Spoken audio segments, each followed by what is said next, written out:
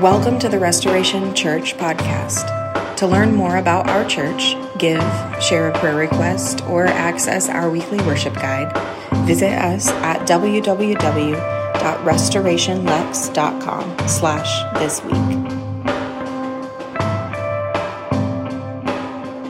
About 10 years back, I went on what has continued to be probably my favorite family vacation. We only had one kid back then. We went to this place called Tybee Island, Georgia. Yeah, you've been there before. It's near Savannah. It's a wonderful place. It's beach, but it's also history. I love history. I like to get around and do stuff, and then there's also a beach. We decided one day to take this excursion, thinking it would be a good idea. My brother and his wife, Sheena, who's upstairs with the kids right now, they were with us there. They had just got married, and we decided to go on a kayaking trip out into this big bay near the water, and on these tandem kayaks. Tandem kayaks are the worst idea that America has ever produced, I'm pretty sure. There's dark things that can happen on tandem kayaks. So we go out, and it's a beautiful trip, right? You go out into this bay, and there's this 1850s lighthouse that you can, go up on this beach, and you could climb up in there if you want to and see it. It's beautiful. And so we went out there a long way, and then we turned around to come back as the time was about to do it. What we did not realize by the way we timed it is that the tide was going out as we were coming in. And Lord Jesus, was that difficult. It would have been difficult on your own as an individual kayaker, but with tandem kayaks, it was just as difficult to work out getting back in there. The tide was pushing. It was a fight. It was the same waters. It was the same distance, but not the force that we anticipated. And it took us probably twice the amount of time just to get back to where we were supposed to be. Absolutely exhausting. I think about that a lot, that picture in what we often face in our day, in that we are trying to get to something to where we need to be, and it feels like something is pushing against us, a tide beneath the surface that we have no control over, that used to be easier than it was before, but now it just feels like we are constantly fighting against something. I think about that in the context of our passage here today, Acts chapter 2 that we just heard earlier, this undeniably beautiful picture of what supernatural community can look like, of what a shared way of life can look like. But it also feels like our desires around community often run up against the tide pushing against us. That it's a beautiful idea. It's an idealized picture, but it's rarely realized. Almost everyone in this room here today would say, I value community. I think community and good relationships are a great idea, but in reality, real, authentic community is hard, isn't it? It's difficult. Even if we want it with everything we are, it can feel like there's so much pushing up against us and keeping us away from those desires. To paraphrase this book about our world that we're living in, Andy Crouch, he writes in this book, The Life We're Looking For, we inhabit a personalized but an impersonal world. Speaking of the tides pushing against us, in every turn we have a world that has been customizable to our needs and to our desires. We are encouraged to personalize our identities, our religion, our time, our friendships, everything according to what we want. But as life has become more personalized, what we've also found is it's simultaneously become an incredibly lonely world, right? In a 2020 study during the pandemic, Cigna did, there's 52% of Americans who said they felt lonely. Over half of America feels lonely. It's staggering. Medical professionals consider loneliness to be an epidemic right now. In countries like Great Britain and Japan, they actually have entire government departments that they've created just to combat loneliness. Here in America, Vivek Murthy, he worked for the White House, and he's writing in the Harvard Business Review. He says, during my years caring for patients, the most common pathology I saw was not heart disease or diabetes, it was loneliness. On top of this, studies have found that our social isolation and our feelings of loneliness are detrimental to our physical health. They have a premature death increase of 14%, making loneliness the health equivalent of smoking 15 cigarettes a day and more deadly than obesity. That's what we're dealing with. It's staggering. And on top of the isolation that we probably know that we inhabit, we have not just stopped looking for places to belong. So even though across the board, across religion and social demographics, the involvement in social organizations have gone down like churches, we're still looking for that connection. We're still looking for belonging. We're just finding it in different places. One of the primary ways we find that belonging and we find that connection is through something called tribalism.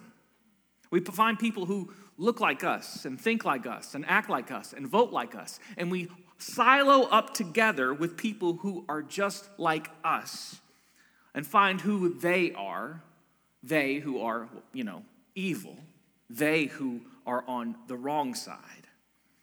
And let's be honest, it feels like when you hole up with those kind of people, you find this deep connection because it's easy to find community when you have a common enemy, right?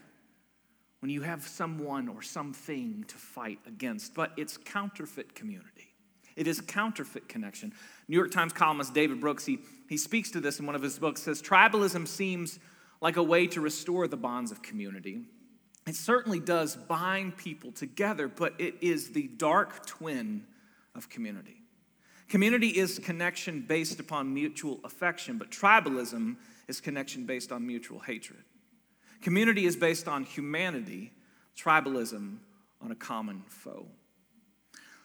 Let's be real. Church is a place where people expect to have their tribalism affirmed. We've had people who have left our church because we didn't meet their political expectations, their tribalistic expectations. And to be honest, I hope you're not here because you feel that sense of that you wouldn't be able to find your enemy in a room like this and step into it. We're being discipled every day into silos of sameness. We're being siloed into groups where we never have to push against those places within us that we don't want to face. There are two undercurrents here we see, this social isolation, this tribalism. It makes our life easier to do on our own. It makes our life so much more comfortable and less scary when I don't have to risk being around people who aren't exactly like me. That's out there. Now, let's talk about the tides that push against us in here. Because internally, as you walk into a room like this and you hear conversations about community, there's already things wrestling within us that are causing us to push against that connection that we know we want and long for, but somehow can't find. Every time you walk into this room, you're walking into this room with insecurities, with stories, with trauma, with backgrounds that impact the way that you connect with other people. Maybe you have had bad experiences with church before, bad experiences with community. I have had bad experiences with community. I remember the first small group I was ever a part of. 2 times in, I looked at Erica and I said, do we really have to do this? This is awful. It was so fake and so surface level, and I just didn't feel any connection to anybody, and I started to wonder, if this is a value in the church, why do I have to be a part of it? But I also know that bringing into rooms like this, when we're sitting around living rooms and tables, all of the baggage that we're bringing into those rooms, all of the stories we come into these places with, impact the way and our ability to connect with other people. So with those two things in mind, the fact that you and I are constantly encouraged to personalize and separate from others, with the fact that we carry into rooms like this all of our insecurities and baggage, we understand why people can value community and yet really, really struggle to find it, right? And yet you and I know, as we read Acts 2, we're made for something like this. We're made in the image of a God who literally, eternally dwells in community. Father, Son, and Spirit, 3 in 1, dwelling eternally as community right there in front of us. So we should come to Acts 2 knowing that finding what we're looking at is not based upon our best strategies. It's not some type of community that if we figure out the right way to do it, finally it appears. What we need to understand is that authentic community is supernatural. Authentic community goes beyond how well we could plan and strategize, how good our ideas are. What we see here is something that comes from God. Now, when I say supernatural, please don't hear me to say that it is effortless, and please don't hear me in saying that it's inaccessible. A lot of times when I say supernatural, I hear from my background, well, that's just for the people who are up on this level up here. But supernatural now through the lens of Jesus is something that we have access to in its fullness. It requires that we step into it, and being supernatural does not mean that it cannot be experienced within the natural. What I'm saying today is the community that we're longing for, that we're made for, has to begin with God and not with us. So when we're reading this in Acts 2, we're not reading about a people who suddenly decided to try out community. I always love, and I used to do this too, like I want to be an Acts community. I want to be a church like the church in Acts. And usually they're talking about this passage, but then there's a lot of stuff that happens after Acts 2, right? It's like, do you want the persecution part? You know, you want the cows coming down on a blanket part? I would like that one in Acts 10. I mean, there's a lot of stuff that goes into community. It wasn't just a hippie commune that we often picture it to be. Community did not take place because they decided all of a sudden, wow, let's start doing this way. We're reading about a people who were seeking and being radically transformed by the love of God, and the outcome of this seeking of God and his empowering presence, the overflow was community. The overflow of God's power was connection with other people. Community, I hope you know today, and I hope we can internalize this, not only as individuals, but as a church, is the aim. It's not the aim, it's the outcome of what we do. Community is the overflow of our connection with God moving towards others. When we experience the love and the presence of God, it is the natural overflow, the embodiment of that love that we receive, that we pour out into others consistently and intentionally. So, with that in mind, with the idea forming our foundation today, that this is from God and not from our abilities, not from our efforts, but from our receiving of the love of God. Now, let's take a look at Acts 2. Starting in verse 42, I want to focus on two specific words today. Verse 42 says, they devoted themselves to the apostles' teaching and to the fellowship, to the breaking of bread, and to prayer. Two words to point out here, two words in the Greek that I think give this section so much meaning. First is this phrase, devoted themselves, which is actually one word, this Greek word proskatario. Those of you who went to seminary, don't you judge me, it's hard.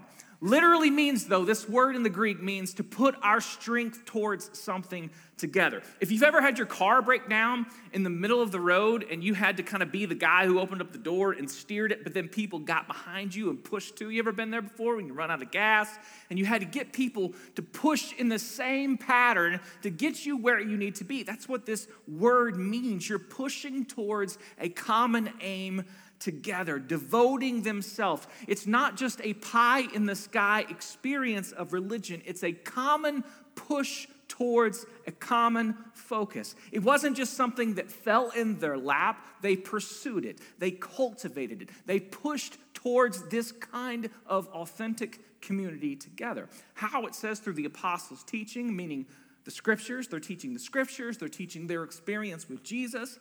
Through the breaking of bread, meaning they're sharing meals, and through prayer. And this is all from this very churchy word that was always spoken but never defined. This word fellowship. That is the churchiest of churchy words. How much do you ever hear people use the word fellowship outside of the church? I'll give you a story, an example of this. My youngest son, his principal, the first time I met him, I heard him say fellowship in a school conversation, and I went immediately and asked, is he or was he a pastor, or has he been related to a pastor? And he's a pastor's kid. You don't use this word outside of a church context. Fellowship, it feels so much like an old lady Sunday school word, but it's a fascinating Greek word, this word koinonia. It's a hard word to translate, but it means kind of communion and partnership and participation. It can be translated as fellowship. There's other connotations of the word in the New Testament, but it speaks to a life that it is in every way, by definition, shared.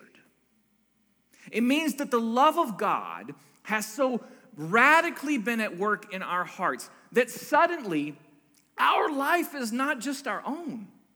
Suddenly, love has transformed the very fabric of who I am, that I cannot just understand my life as a solo project. Suddenly, I'm a part of something bigger than I've ever been before. We see this as Acts 2 continues. It says, everyone was filled with awe at the many wonders and signs performed by the apostles. All the believers were together, and they had everything in common. They sold property and possessions to give to anyone who had need. Now, koinonia wasn't just a spiritual feeling that people felt. Koinonia impacted, our stuff.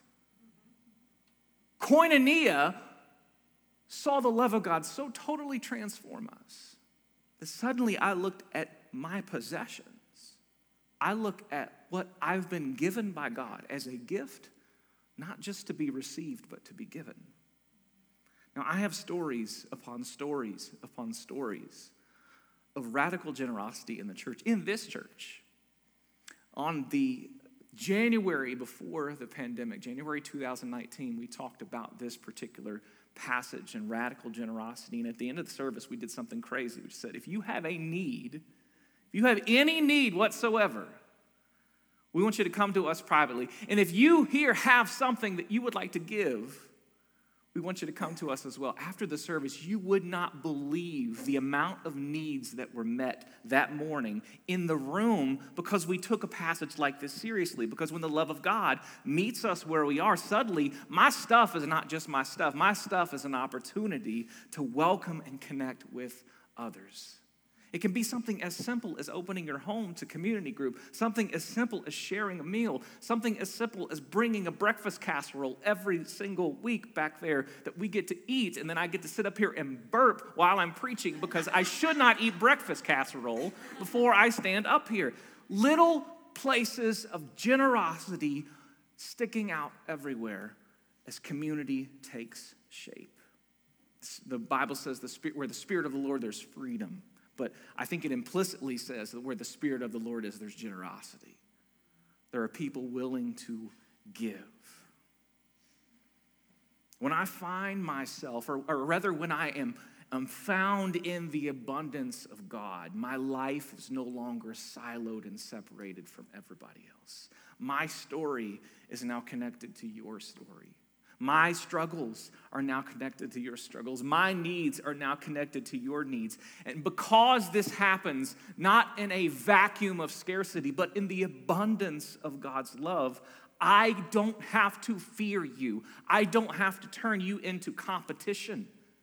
I don't have to measure my success against yours because abundance means that there's always enough to go around. And if there's always enough to go around, I don't have to worry about that anymore.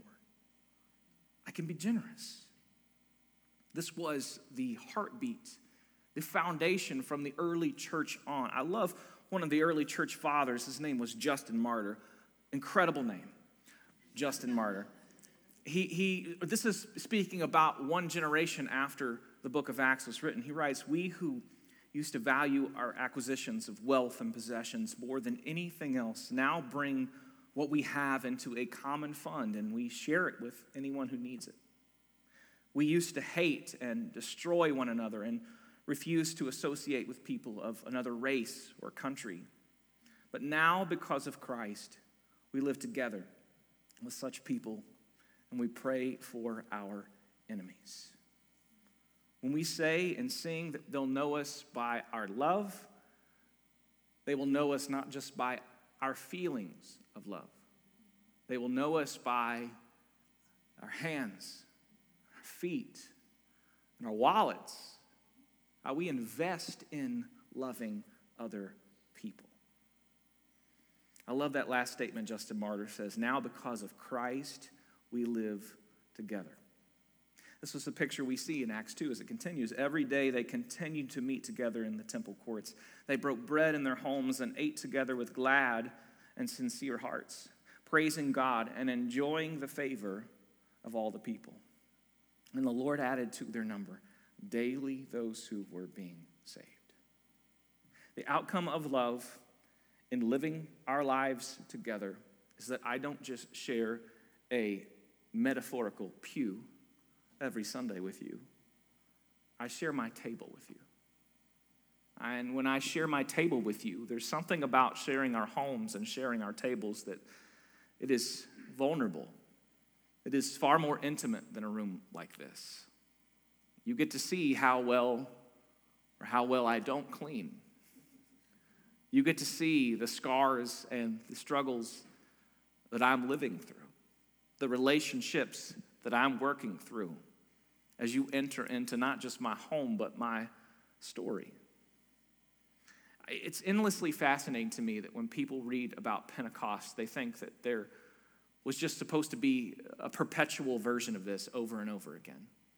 A version of Christianity that just constantly said after this wonderful experience of God pouring out his Holy Spirit, hey, let's just meet here again next week and do that. That's not what happens in Acts at all. It's not what happens in church history, that people just gather for one big, amazing, ecstatic experience over and over and over again. The outpouring of Pentecost was a natural move towards the table, to fellowship, to koinonia. Because with the risen Jesus, the beautiful picture that we have and we see and we experience is that not only are the temples the place of God, now our tables are temples too. Our living rooms are temples too. Our basements where we lock our children during group are temples too. Places where God is just as present and just as at work as they are anywhere else. It's an amazing thing when you've lived your journey, as these Acts 2 people did, where God was present in a temple, in a place, and now, because of the risen Jesus, our whole life is holy ground. Our whole nation is a holy nation. Our whole world is a holy place because we have found the risen Jesus where we are. And I think it gives us, as we move towards closing here today, a radical reimagining of what it means to share our faith. A radical reimagining of that phrase in particular. Growing up, to share my faith was to intellectually wrestle my opponent into the ground and held them down until they say, I accept Jesus as my Savior, after they count to 3. I remember going to many of workshops where we were told how to share Jesus without fear. And what most of them were surrounded about what they were focused on was making sure you could out-argue those dangerous atheistic people out there that you better watch out for, that you better hold space against. But when we look at the early church, sharing their faith was shared kind of like a meal. You have what I have. Share into not just these ideas, these intellectual experience of what faith is about, but share Jesus in my own story. To share my faith, then, in light of what we see in Acts, is to share my life. I'm never just sharing an intellectual experience. It's not a disembodied doctrine apart from my stories, apart from the struggles that the gospel should itself be changing. It's never been this isolated belief that those around me I have to hold apart from because it's up here while life is down here. Instead now, when I share Jesus, I'm sharing Jesus in the life that he actually inhabits, in the story that he actually is changing, in the struggles that he actually walks through me with, step by stumbling step. To share my faith is not to just share an idea, it's to share Christ in me, Christ in that messy me, Christ in that table that I'm not sure I want to welcome people to sometimes, Christ in my darkest hour, Christ in my broken relationships. Sharing that is how I share my faith. And I hope as you see this example from the scriptures here today, you are challenged to not just see your faith as you go into your workplace, as you go into your school, your job, as something you have to wrestle people into, but something that you share around a table, something that you welcome people into. Over and over again, what I have found is that the more people move towards Jesus, the more they naturally are drawn to move towards others in love. Over and over and over again. When people move towards Christ, I don't have to preach them into community. They naturally find their way into these loving relationships. And that's why today, as we come to Acts 2 again, a passage I've probably preached on more than just about anyone in 18 years of ministry, I have resigned from trying to preach you into community. What I'm praying for now is that you and I would have an experience of the love of God, so profoundly transformative in who we are, that we naturally move towards others. The temptation, when we have never received the love of God, is to look at people as mirrors, to try to figure out who we are, to try to constantly manipulate our image, to try to constantly present to others who we want to be. But something happens when the love of God steps into our shame, when the love of God steps into what we have suffered. When we receive the affirmation of this is my son, this is my daughter, whom I love and whom I am well pleased, the same affirmation spoken over Jesus that is spoken in us, suddenly we can stop using people. We can stop manipulating our image around people. Suddenly, as I receive this, as I step into this, I'm free to love people as I was called to. It's why community is not the aim, it is the outcome. I want you to know the love of God, because I know when you know the love of God, we won't have enough room in community. We'll have to keep doing it right now, and we're almost there right now. But when the love of God steps in, you will naturally move towards others' relationships. So Lord, that's what I pray for this morning. Very practically, God, that we would just release our need to look to others to find our identity. Lord, I want to repent of years of believing that if I strategized good enough, I could get people into relationships. I want to repent, God, of what so many of us in the church have done and use community as a tool instead of the outcome of love transforming hearts.